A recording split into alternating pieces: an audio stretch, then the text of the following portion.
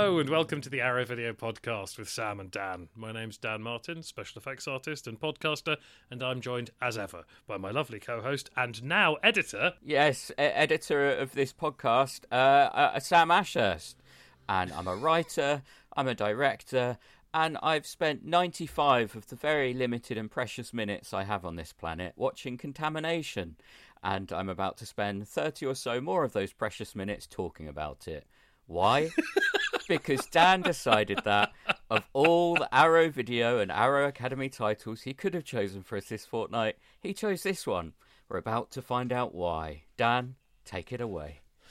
Well, mostly just as my gift to you, Sam. I did wonder if this had turned into trolling at this point, but because Do you miss the baby now? I do miss the baby. I mean, this makes Demons look like Days of Being Wild. You know, what's your history with this film, Dan? Where's the passion come from? I mean, I saw this comparatively early into my journey into sort of Euro horror, right? And I just there are so many like mad and wonderful films that come out of Italy, but for some reason this one really resonated with me. It was definitely presented to me as a rip-off of Alien, and that's definitely there, but it's also a rip-off of many other things. And it's like it almost kind of eats its own tail to some extent. It's quite earnest. It's not very it's schlocky, but without ever being pantomimey. I think Luigi Cozzi has taken it quite seriously, and actually, I think it's got quite a lot to recommend it as well. It's definitely got a rather flabby second act. Like it drags a bit in the middle. And again, I'm not entirely sure it was fair to make you presumably watch this on your own. Yes. Yeah. But I think the third act more than makes up for it. There's some stuff that goes on towards the end and at the beginning that is just wonderful. Yeah, I mean, this film made me realise quite a lot of things, actually. It made me realise that I don't think it's the fact that I watch these films on my own that's the issue, because I realised that I've watched many of these kinds of movies on my own, particularly like American slashers, and absolutely loved them. I saw Troll 2 on my own. And Really? loved that. Yeah. And I think that the issue actually is that I'm not a massive fan of Italian exploitation. Like, not in the same way that I enjoy kind of American trash movies or even Spanish trash movies or whatever it is. Like, I love the genuinely great Italian exploitation movies or horror movies or whatever, like Argento stuff, obviously, or Fulci or Sergio Martino. But yeah, whenever you suggest these slightly shit Italian movies, I don't enjoy them at all. And I think that's possibly because I didn't grow up on them. It wasn't part of my film culture as a kid. And I think a lot of these kind of films, I think you do have to see them as a teenager, perhaps when you haven't seen as much else, to be excited by them, and you kind of carry that love through to adulthood, whereas I don't have that history, so I'm just like, oh fucking hell. the script shit, the acting shit, the plotting shit, it's like it's kind of a bit of a chore for me. But you know, there are people out there who have grown up on these movies who do have that kind of affection for them, and so I'm going to try not to go in too hard on Contamination. I had an early draft of some of the comments I was going to make, and they were pretty harsh, so I've kind of stripped back the script a little bit on this one, and I'm just going to give you the floor. So why don't you start? You've just left it with Yeah, I'm just going to hand you this hot avocado. Yeah, it is a very, very hot avocado. So why don't you start by telling the precious arrowheads the plot of Contamination? I shall do. I must say, I do like that you threw out your aggressively anti-negative notes and we're just left with the plot's shit, the acting's shit. No, I mean, shit. Everything about it's shit. No, I mean, it was more that I was going to make some kind of quite offensive comparisons, but I've decided to wheel that back this time because, you know, I'm editing the episodes now, so there's no one to hold me back except me, and I don't trust me. So yeah, it's just more work for you later, having to chop it all out again. Exactly. So yes, what is the plot of Contamination, Dan? Because you know what, I've seen it and I'm not sure. Well, so you know how you like Alien, and you don't like zombie flesh eaters particularly, but also zombie flesh eaters, and then also Invasion of the Body Snatchers. Yes. I mean, talk about going from the sublime to the ridiculous with your recommendations. Like, it's kind of, you could do a double bill if you wanted a really disappointing movie to be. Anyway, carry on, Dan. What's this plot? The one to fall asleep to, and then wake up when it gets loud again at the end. Yes. Tends to be how these films are watched. Yes. Well, like Zombie Flesh Eaters, the movie starts with a ship, an unmanned ship, a sort of Mary Celeste event turning up in a New York harbour and carrying a sort of cursed cargo, except it's not a big fat zombie. It's a load of hot avocados. Smuggled in coffee crates from South America, which I assume that's a reference to the fact that the money was funded with Colombian drug money. And then it is a sort of slightly messy sort of race against the clock between the humans who are aware of there being something peculiar going on with these eggs, and the sort of hypnotized worker ants, drones, who are intensely farming these eggs at the behest of a giant subterranean tree with an eye. Yeah, otherwise known as the Alien Cyclops, and I do like that the Alien Cyclops gets its own effects credit. Would you ever ask for that kind of credit, like multi-headed llama for Color Out of Space, for example? Like you know, is that something that you could insist on in the future? I've literally just insisted on an opening title credit card. Yes, on something. But we need more of this. Have you literally plucked out the best effect from that movie and given yourself a credit just for that, or is it just an overall? The thing I like about it is when you get that, not just like special effects by, but this specific thing by. Exactly. The thing I like about it is it's always a little bit of a spoiler. Like when you watch Possession, Andrzej Zulawski's Possession, right? For the first 40 minutes of that film, you're not thinking, I can't wait for the creature to turn up. Yeah. And yet, there's an opening title card that says, The Creature, designed by Carlo Rambaldi. Absolutely. I actually, on a slightly serious note here, I think it's only beneficial to be excited about a specific element. I completely agree. Whether it's a spoiler or not. For example, Hitchcock hated whodunits because it's kind of almost pointless until you find out who done it.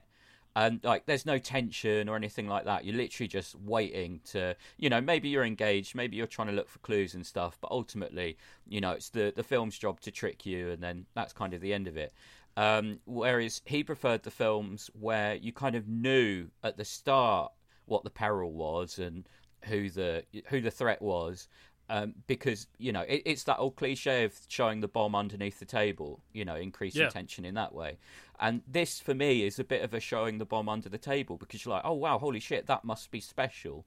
I'm going to be engaged and I'm going to wait for it to appear. And I tell you what, Dan, relatively in context, it is special. It's on the cover of the Blu-ray. I mean, it was on a lot of the posters as well. But did you like how it sucks up people like strands of spaghetti? Yeah. That was good. I enjoyed it because I knew that I was getting, ever closer to the end credits by that point. Anyway, let's talk about the positives. Dan. Yeah. What do you like? What are some of do the you like positives? the bit where do you like the bit where Ian McCulloch denies knowing about what Mars is? Yep, that was good. What is Mars? I don't know what Mars is. What even is Mars? And obviously, to go back to the credits, music is by The Goblin, not Goblin. The Goblin. I don't know if that's a typo, if that's an attempt to distance themselves from this project. I think it's the American standard. Yeah, like it's because it's a different lineup, isn't it? But yeah. Well, but also it's because America used to put the in front of all band names. Yeah. But it wouldn't surprise me if they were trying to distance themselves, or if it was a typo. It's a good soundtrack. It sounds like someone farting into a shoe, Dan, or a bee on the toilet. It's horrendous. It's not. It's great. I mean, you are certainly aligned with, and actually, to a certain extent, I am slightly aligned with the ex-editor of Fangoria and Gore Zone magazine, Chris Alexander, who does a kind of self-described fan commentary that also really good commentary. It is a good commentary, and it also insults the film in several places, but decides that doesn't matter. Like he says that it's incoherent, ridiculous, quite silly, goofy, and ill thought out. Yeah. But he considers those strengths because, as he says, realism is for the bourgeois. I also wrote that down. That is a great quote. I mean, it certainly does fold into your worldview, Dan, yes.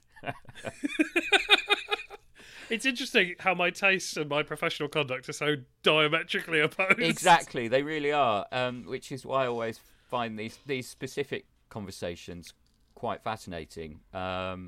It's almost worth having to sit through the film to find out what it is that kind of made you want to recommend it in the first place, aside, obviously, from wanting to give me an unpleasant evening.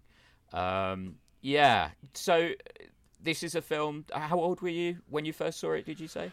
I'm guessing I was like 15. Yeah, I think that's kind of a roundabout spot on, isn't it? For good timing. Good timing, yeah. And you'd seen Alien first, obviously. I was trying to work out, when you asked me how old I was when I seen it, I'm not entirely sure I had. Okay, interesting. Yeah. I think I'd almost certainly not seen Aliens when I saw this, which is fine because the people who made it hadn't seen Aliens when they made it. but I I don't know if I had seen Alien by the time I saw this. I must have done. What kind of weird fucked up world do you get hold of this instead of Alien? Well, there are many examples of this happening. I mean, my greatest dark secret that I'm definitely going to remember to edit out is the fact that I only saw Alien, the first Alien, for the first time within the past 10 years, let's say. Are you serious? Yeah. I think I remember we had a conversation about it because I got. It was when I was living with you that I saw it for the first time. Did you watch it with me? I don't think I did. No, but we discussed it. But we watched with. It's not my business to say what the films were. We watched a couple of. Everyone's got their gaps. Yeah. Things that they haven't seen, classics they've missed out on, and more on that later. And I remember watching at least one with you where you were like, "You must not tell anyone I hadn't seen this." Yeah. Because it was a big title and people do get very judgy about that stuff. Yeah, but as a result, I'm amazed that we watched those instead of. I mean, Alien, this is why I've definitely edited this part of the conversation out, and no one outside of you or I will ever hear this because it is a deep source of shame that I hadn't seen Alien. But my justification is, I saw Aliens first. And Aliens was the first DVD I ever bought, for example.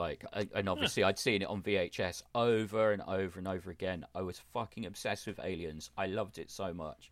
And I'd seen so many clips of Alien in those kind of shows that used to be on TV in the 90s, like 80s and 90s, more 90s. Where you felt like you'd already seen it. Like I'd seen so many bits and pieces. So I'm like, I could watch Alien, but I'll just watch Aliens again. I know that doesn't have any logic whatsoever.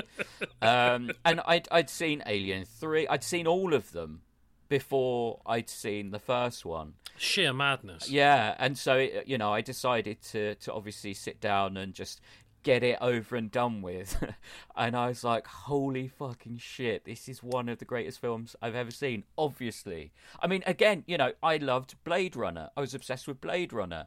And for some reason, I didn't get off my ass to watch the first Alien. But I did, and I loved it, and it's incredible. And Ridley Scott is a genius. Right, Dan? Dan?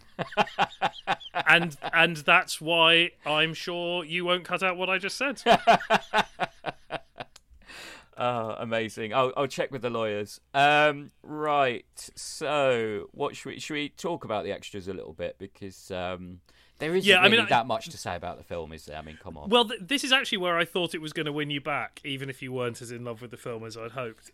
because it's a fantastic load of extras. Yeah. Just because they've managed to source stuff from all over the place. I mean, quite aside from the excellent commentary, you've got like an archival making of, which feels like it must have been quite the rarity at the time, given the era. In which a quite chipper and sort of in character Cozzy talks you through the process of making the movie. He talks about inspiration, where it came from, but then you get to see behind the scenes footage again at a time when that wasn't particularly common. And one of my favorite things about it is he just keeps on going on about how films are fake. Yeah. None of it's real, and it's very difficult. Yeah, I think because this was a comparatively early making of as well. Yeah, it very much takes the tone of, all right, public, you won't know any of this. Yeah, most of what he's saying in there is common knowledge as far as it refers to sort of the general practice of making films, and so the interest in that particular extra is partly as a time capsule, absolutely, of that period, but also just this sort of like looking back with nostalgia on the novelty of a peek behind the curtain. Yeah, absolutely. I particularly enjoyed the imitation is the sincerest form of flattery. Yeah.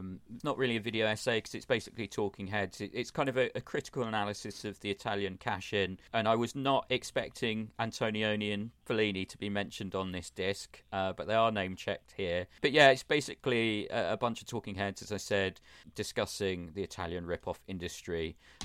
Very interesting. The 17 minutes kind of fly by. And yeah, I mean, I really enjoy video essays, but I do miss talking head extras. So it was really kind of lovely to see this here because, they're not as prevalent as they once were. Possibly because of the old, global situation. But yeah, it was really nice to see people actually talking about a subject. I'm surprised we don't see more Zoom extra features now, given the... Well... More about that later. Oh, exciting! Yeah, I thought the Q&A from Abattoir was really good as well, with McCulloch and Cozzy. Yeah, that's really where they go.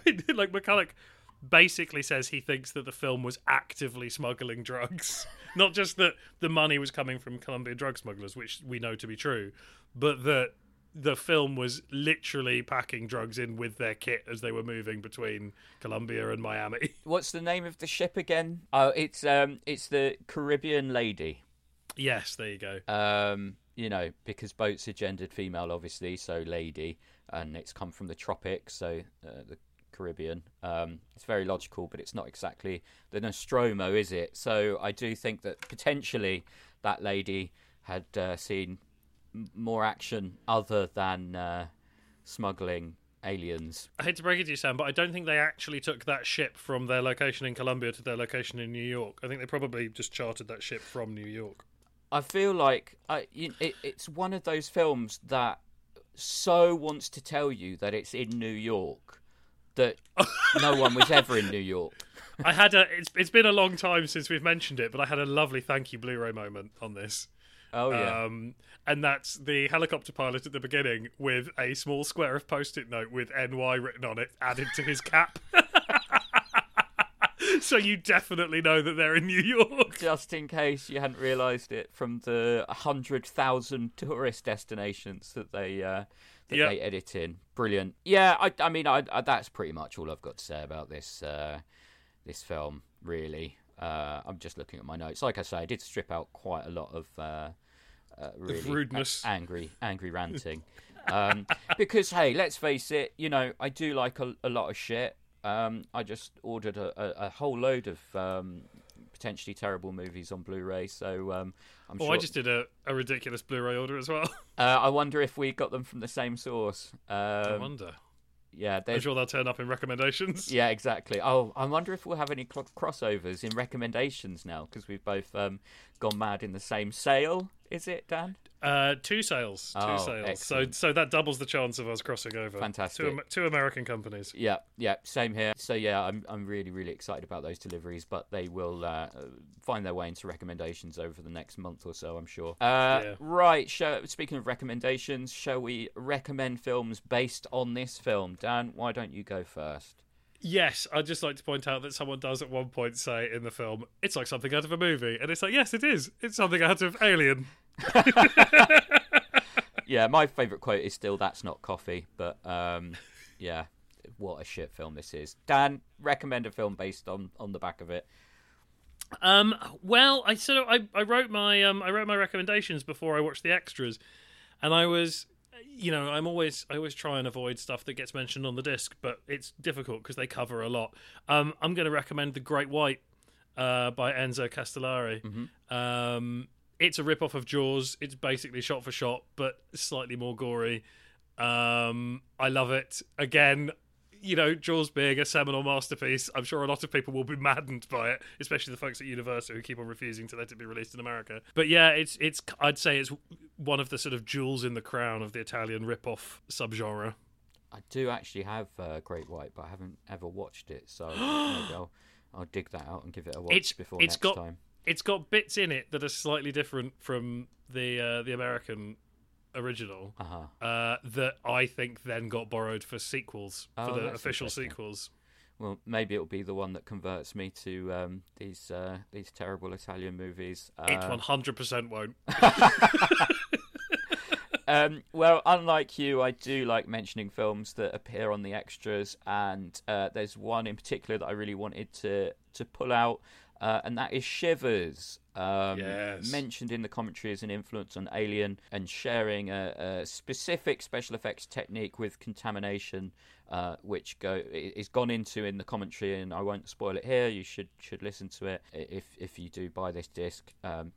Forgive me for even partially recommending that you buy this disc, but anyway, Shivers is an example of this kind of grindhouse movie that also has an art house feel like Alien. It always feels like a lost J.G. Ballard adaptation to me. Shivers, I love it so much, and it's on Arrow, so we'll maybe do a full episode on it one day. Yeah. So I'll just leave it there. Shivers, a perfect fucked up movie. If you like this sort of thing, you'll love Shivers because it's much better. I recommend it. Dan, next from you. Next from me is Quatermass 2. Nice.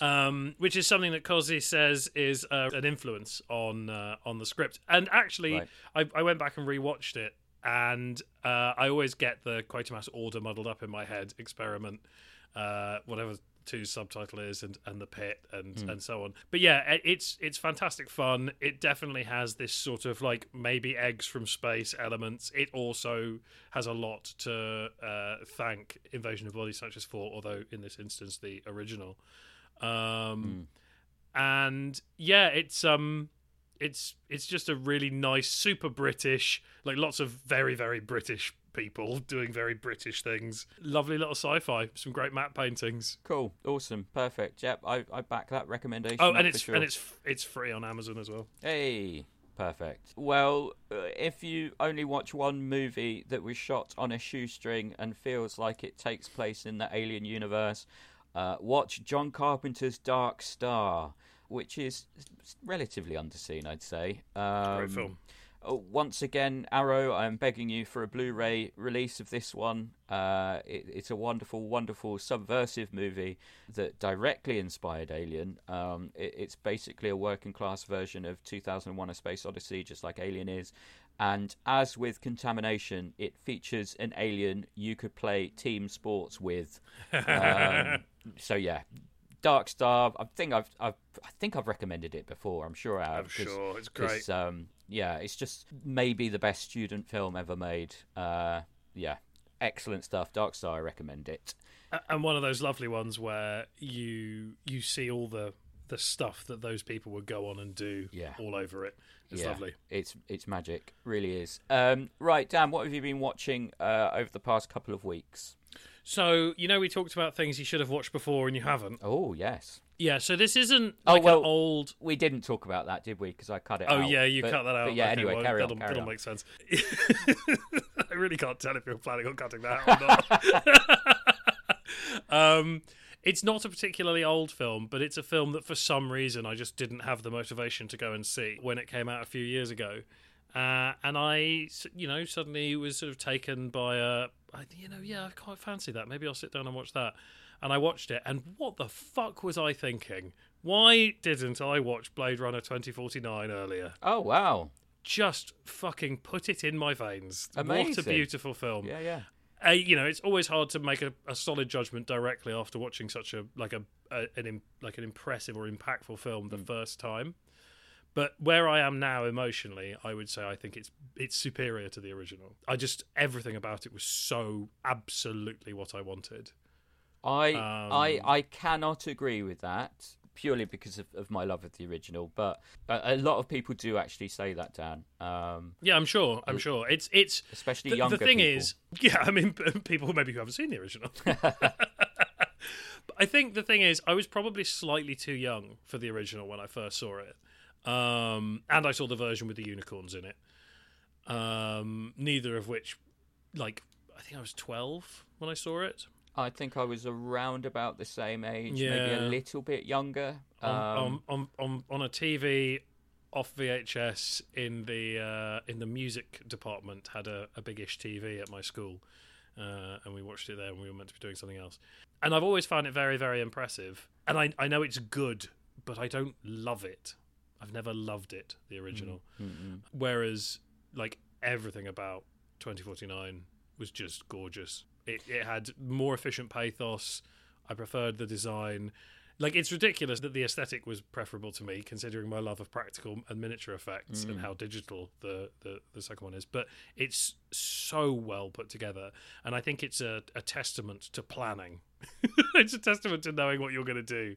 That is very, very much a film where everything was decided ahead of time. I think one of the reasons that VFX gets such a bad rap is that it is seen as a license to be able to change your mind and tweak things down the line. And that often leads to a sort of a mulching of vision. And I don't get the feeling that there was a lot of that on 2049. I mean, I'm absolutely certain there were battles between production and direction about what was being done. But even when it got slow in a way that I liked, in a way that I wanted. Mm-hmm. Yeah, I loved it. Yeah, a very interesting one. I saw that at the Empire, Leicester Square, on a massive screen, obviously. Yeah. And so it was kind of all-encompassing and overwhelming. And I haven't actually returned to it since. I'm of a mind, when I first saw Blade Runner, I was young enough to be kind of confused by some of the elements of it, and I had such a vivid memory of when the snake woman gets shot as she's running away. That is one of my kind of early childhood memories. So I must have seen it slightly younger than definitely younger than 12. But it's just a film that I return to over and over again and get more from it each time, and I still maintain that the Tears in Rain speech is the greatest moment in cinema history. I just think it's unbelievably profound and powerful, and the fact that it was a kind of improvisation just adds to its magic for me. But, going by your reaction to 2049, maybe I do need to sit down and watch it again, give it another go. It's been a while since it was out at the cinema, so let's see how I react to it this time, because I certainly didn't have that reaction. I didn't think it was bad, but I couldn't understand it when people were saying, oh yeah, it's better than the original. But if you're saying that too, I need to give it another go. I just want more. I want more of them. I want more beautiful, considered sci-fi noir. Yeah, I mean, that would be wonderful. It would be nice if it was in a different world, just a completely new creation. It helped that I watched it sort of in the middle of the second outing of the second season of Love, Death, Robots, which I think is a vast improvement on the first series. I like the first series; they were a bit hit and miss. Second series, everyone's a banger. Oh, okay. And there were loads where you could almost imagine that they were in the same world, that there were crossovers, Cool. maybe not in the same country, but in the same future. Okay. Nice. And that's another very strong recommendation. They're all great. The first one's very funny, and then after that, they're almost all really serious. Excellent. Well, I'll give that a go too, because I agree that the first series was hit and miss. So much so that I haven't bothered with the new one yet. So there we go. I've got plenty to watch over the next couple of weeks. But something that I watched very recently, the new Lake Mungo limited edition Blu-ray from Second Sight. Now, I've had this on import DVD when it was on After Dark in the States, and I also had it on the UK DVD release. Because people do say, like, oh, this was impossible to see. It wasn't. There was a DVD. But it has never had the release it deserved. There's never been, great extras or anything like that.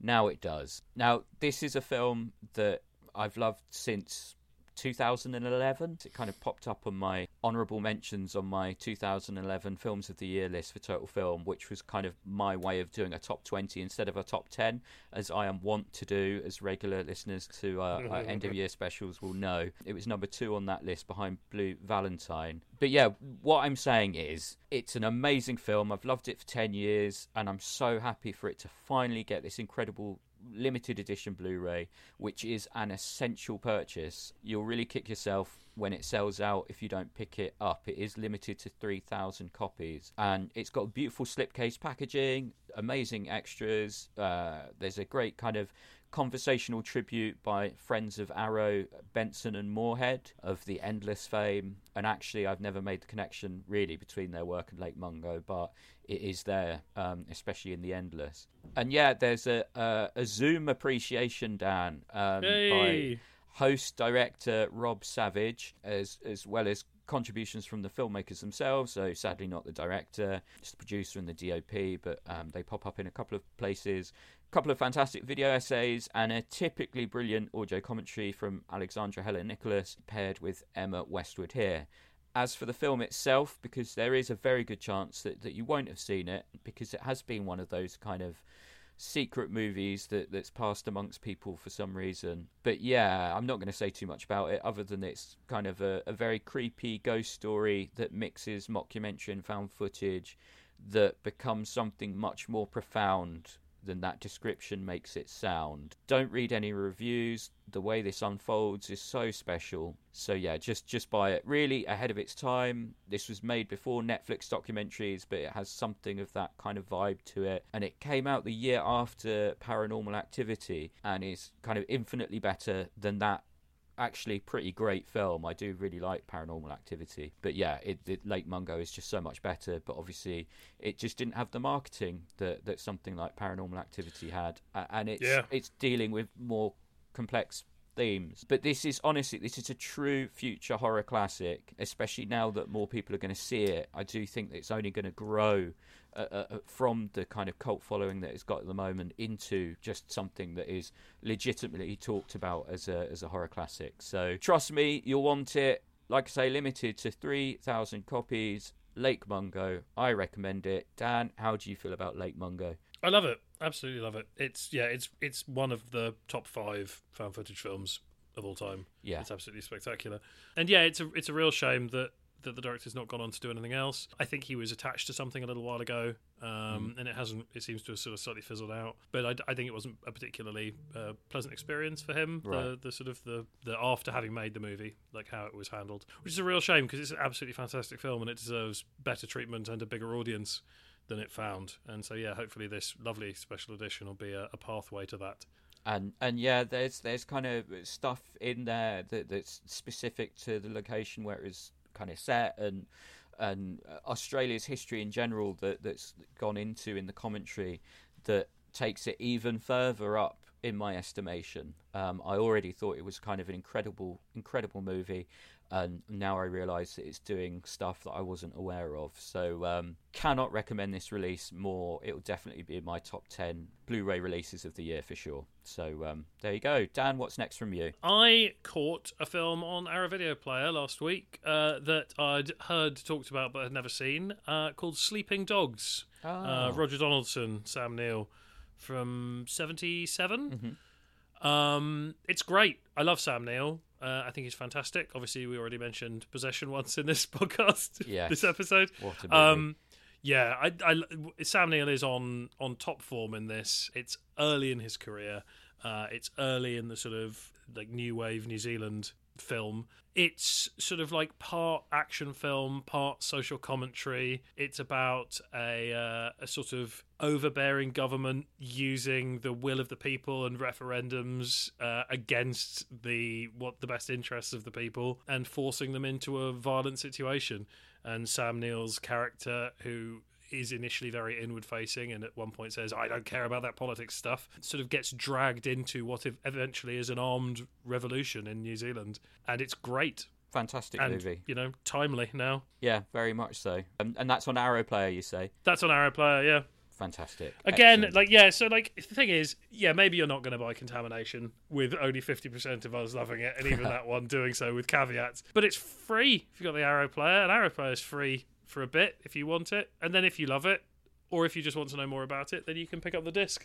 Yeah, exactly. Yeah, because we still, as much as we're digging into that Arrow Player and all that kind of thing, our main passion and reason for doing this podcast in the first place is our love of physical media. Oh yeah. So definitely subscribe to the Arrow Player, but don't let it stop you from picking up these films on disc, because even the shit ones have entertaining extras, as I continue to discover.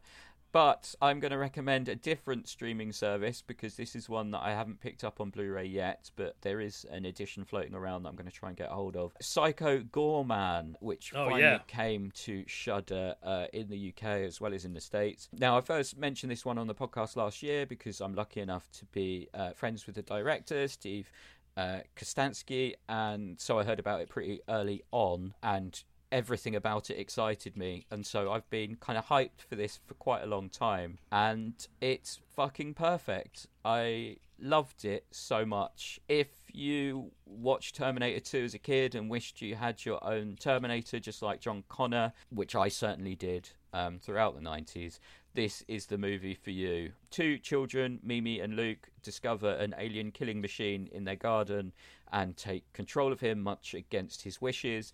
That is basically the plot, and it's just supreme fun from start to finish. It's exactly my sense of humour. I love the performances. Even the kids, the young actress who plays Mimi has been sadly pretty divisive, but she's genuinely one of my favourite things in the movie. She's hilarious. She's amazing. She's absolutely incredible. Really cool practical effects, obviously, as you'd expect. Lots of imagination. And a really, really fun script. It's basically the movie I'd hoped the Astron 6 guys would make after Manborg, which is another movie I love. So yeah, Psycho Goreman on Shudder, and there is a Blu-ray floating around from the States. I very much recommend it. I loved it. Dan, how did you feel about Psycho Goreman? Yeah, I thought it was fantastic. Jen and I now refer to Pig and Moose as our hunky boys because of it. Yeah. The sheer volume of builds, as far as the practical effects goes, is delightful. And they're not all perfect, but they're all fun. Exactly. They've all got charm. Yeah, I'm a big fan of Brain in a Jar. Yeah. Big fan of anthropomorphic tub full of body parts. Yeah. Do you know who that's played by? No, who's that? Rich Evans from Red Letter Media. Oh, nice. Yeah, very fun. I've been watching more of that recently, actually. I enjoyed their dissection of Army of the Dead. Yes, that was a great episode. Jesus Christ. Right, let's get into this very quickly before we start to wrap this up. Army of the Dead. Fucking hell. Yeah. I honestly felt like it made me feel ill. Like I thought I had cataracts. Like it's the worst. You know me, right? I love deep focus. I'm a big deep focus fan. I'm a Greg Toland kind of guy. This film, the depth of field, fucking film, it made me feel physically sick. I wonder how much of that was added in post, because it meant that they didn't have to worry about comping out a sex pest quite so much.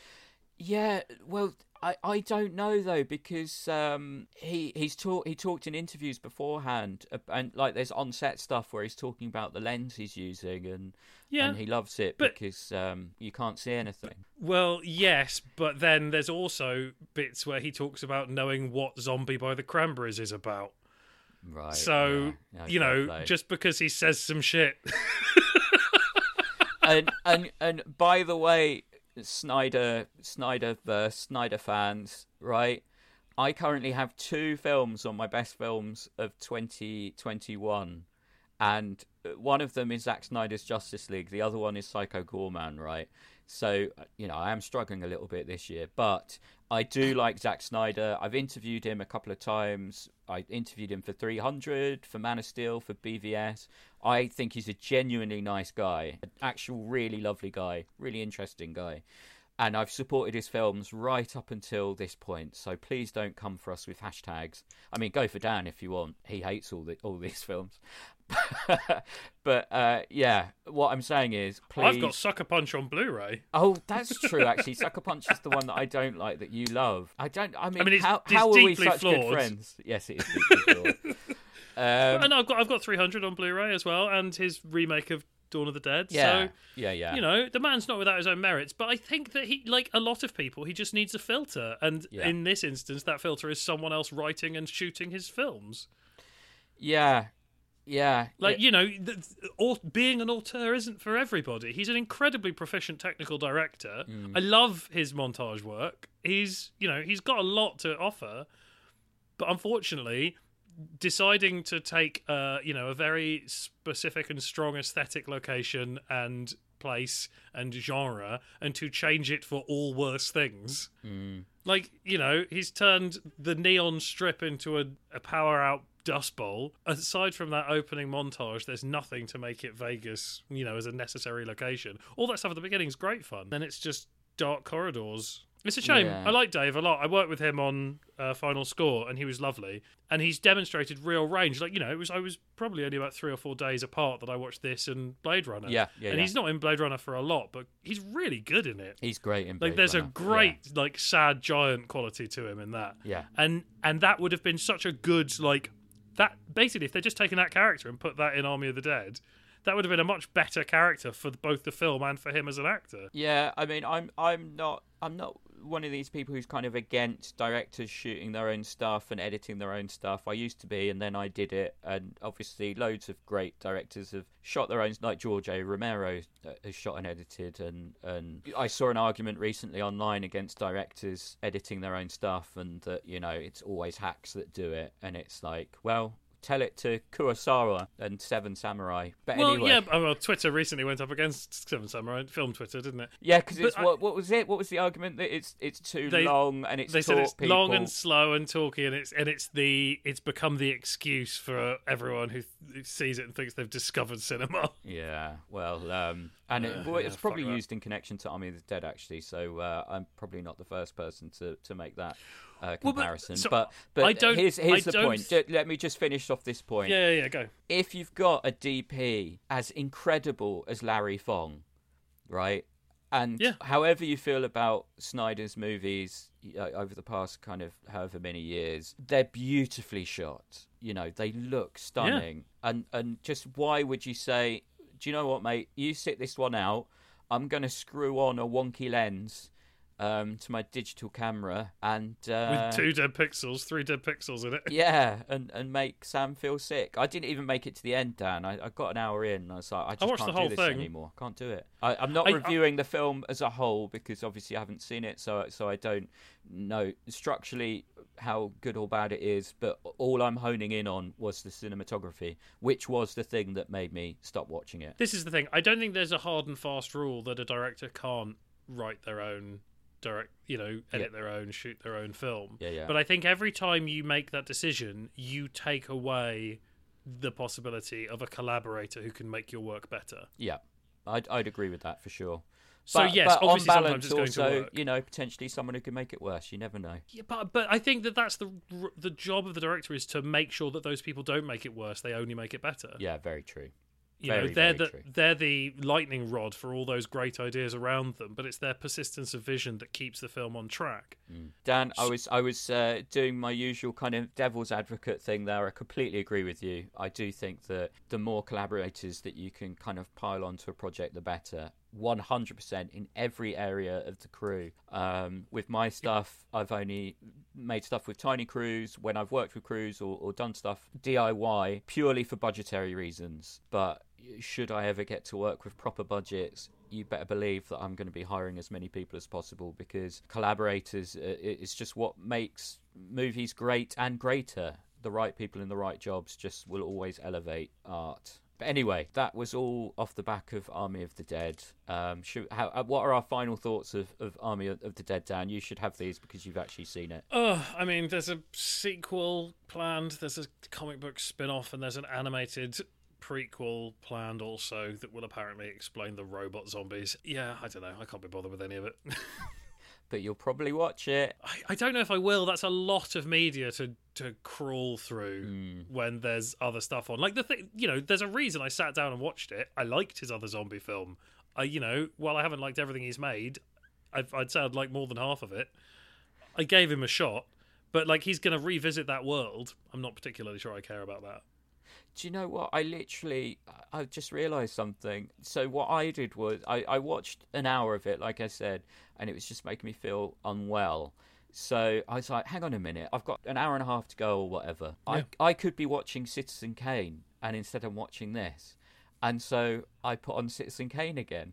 And what I've just realised is that it was like an antidote to what I was watching, because obviously Citizen Kane has all that amazing deep focus, like those shots that just go on forever. And I hadn't realised that it was literal medicine that I was reaching for. But there you go. If you've got time to watch Army of the Dead, you've got time to watch Citizen Kane. Again, I promised I wouldn't recommend that because that's patronising. So should we move on to extra features? Extra features.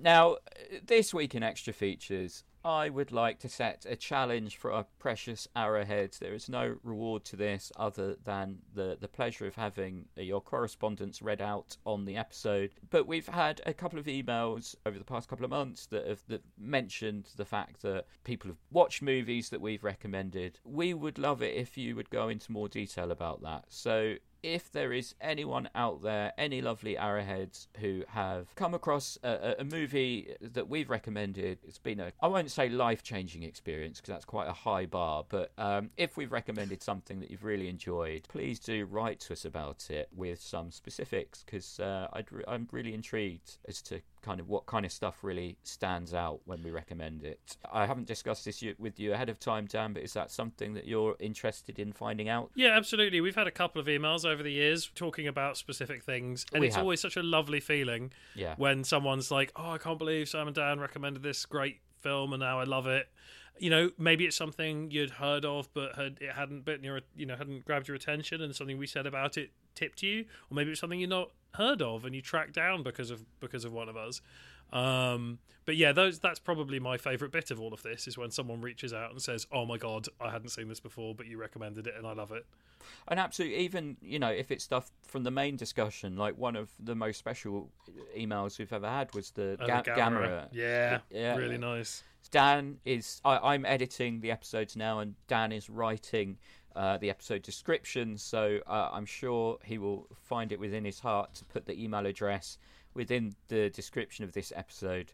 So it already is. So there you go. So please do reach out. We always love to hear from you. Speaking of hearing from you, we occasionally hear from you over social media, and so now it's time for us to give our social media for any new listeners. Dan, how can people stalk you across the internet? On Twitter and Instagram, I am at 13fingerfx. I tweet about films. I tweet about films I've worked on. I tweet about films I've seen. I tweet about my dogs. Those are the things. Yep. No politics. No, never any politics. If you do want to follow me on Twitter, then I am at Sam Ashurst, which is my name, all one word. Or you can just look at pictures of the countryside that I put up over on Instagram at Sam Ashurst 23. I'm going to leave it there and go into the catchphrase. Thank you so much for listening, and we promise to be more professional next time. Bye-bye. Next time. Bye.